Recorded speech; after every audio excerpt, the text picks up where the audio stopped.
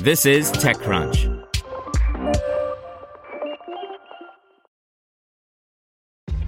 This episode is brought to you by ShipStation.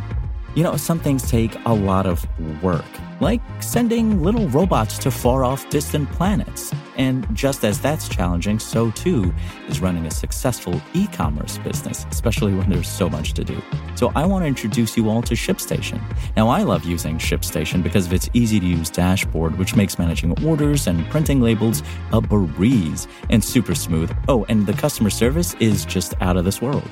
It's exactly what you need to help grow your business. Sign up for your free 60-day trial at shipstation.com/technews. That's shipstation.com/technews.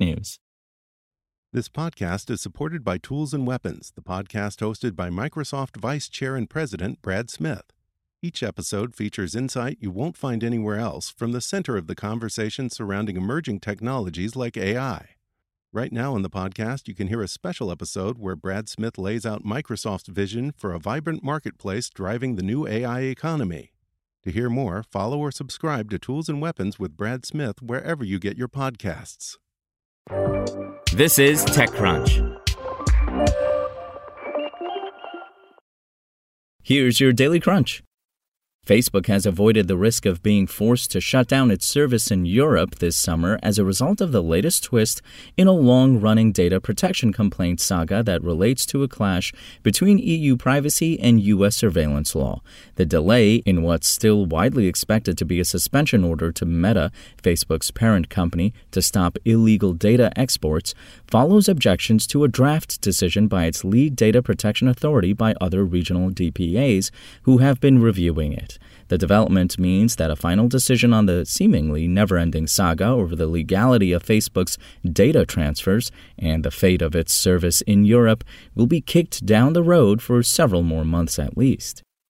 Meanwhile, as Google continues the great merger between its Duo and Meet video communications apps, the company today announced that it's introducing new Apple SharePlay-like live sharing features to Meet, making it easier for call participants to engage with content together in real time. It's worth noting that Google already introduced some live sharing features, example, watching YouTube videos together, to Duo back in February, and now it's bringing them to Meet as part of the merger. The live sharing feature will let users watch YouTube videos together, for example, and listen to songs on Spotify or play games such as Heads Up, Uno Mobile, or Kahoot. These new features will be available under a new Activities tab, which also hosts Q&A and polls options, and is accessible through the three-dot menu. From there, users can start a shared activity. For instance, if they want to listen to a Spotify track together, they would tap on the Spotify icon, and Meet redirects them to the Spotify app where they can join a group session. Notably, the group session feature is only available for Spotify Premium customers, with support for 2 to 5 participants. And building wealth is a long process and can be complex, but Farther is bringing both technology and advisors to the table to make these kinds of services more accessible. The wealth technology company was co-founded in 2019 by Taylor Matthews and Brad Genser, who say Farther is a new kind of financial institution catering to high-net-worth professionals building generational wealth, but want the freedom of both an automated system and a professional. Capitalizing on their experiences, the pair created Farther to provide tools that are twofold: one set for advisors to expand their businesses, and one for clients to invest in ways that align with their goals using automation, artificial intelligence, or one of the advisors. Advisors set the costs for using the platform. Farther closed a $15 million Series A round of funding in May that was led by Bessemer Venture Partners and included Khosla Ventures and MassMutual Ventures as new investors. They join existing investors Moneta Venture Capital, Context Ventures, and Coda Capital. The new capital gives Farther a total of $22 million in investments since 2019 and boosts its valuation to $50 million from $20 million, which was where the company was when it raised funding last year. Matthews and Genser plan to deploy the Series A dollars into product development and hiring more talent ahead of demand.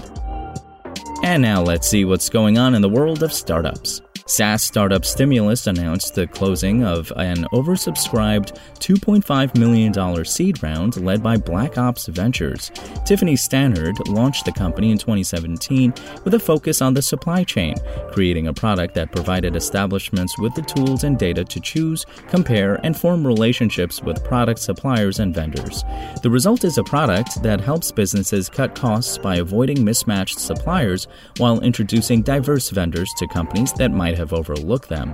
And Kenyan retail B2B and end-to-end distribution platform MarketForce laid off a chunk of its workforce in July, according to sources familiar with the matter. In an email sent from MarketForce CEO Tesh Mbaabu and obtained by TechCrunch, the layoffs were a part of a reorganization strategy in Kenya, one of its 5 markets which include Nigeria, Rwanda, Uganda, and Tanzania. Mbaabu confirmed the news on a call with TechCrunch, adding that the company let go of 54 people. MarketForce had more than 600 employees before the event last month, so about 9% of its overall workforce was affected, mainly from field sales, supply chain, and customer experience departments. Finally, we know that climate change and the industrial food complex are intrinsically linked, leading us to ask the question, what can I do to help reduce my impact? Curie is a new iOS app that helps you eat better while helping save the planet, one plate at a time. The app was launched in 2020 and has clocked up more than 2,300 ratings with a 4.9-star average. It's currently entirely free, and a paid subscription launches in October.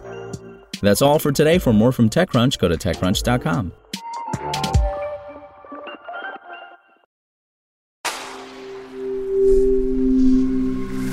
Spoken Layer. To hear everything you need to know about the week's top stories in tech from the people who wrote them, check out the TechCrunch podcast, hosted by me, TechCrunch managing editor Daryl Etherington. Each week we go in-depth on 2 or 3 of the week's top stories from in and around the startup ecosystem, and I'll be joined by the TechCrunch experts who covered them. They tell us why the news is so important and what they think matters most to you, our listeners, whether you're just interested in tech or that's where you make your living. New episodes drop every Saturday morning, so be sure to subscribe to the TechCrunch podcast wherever you listen to podcasts.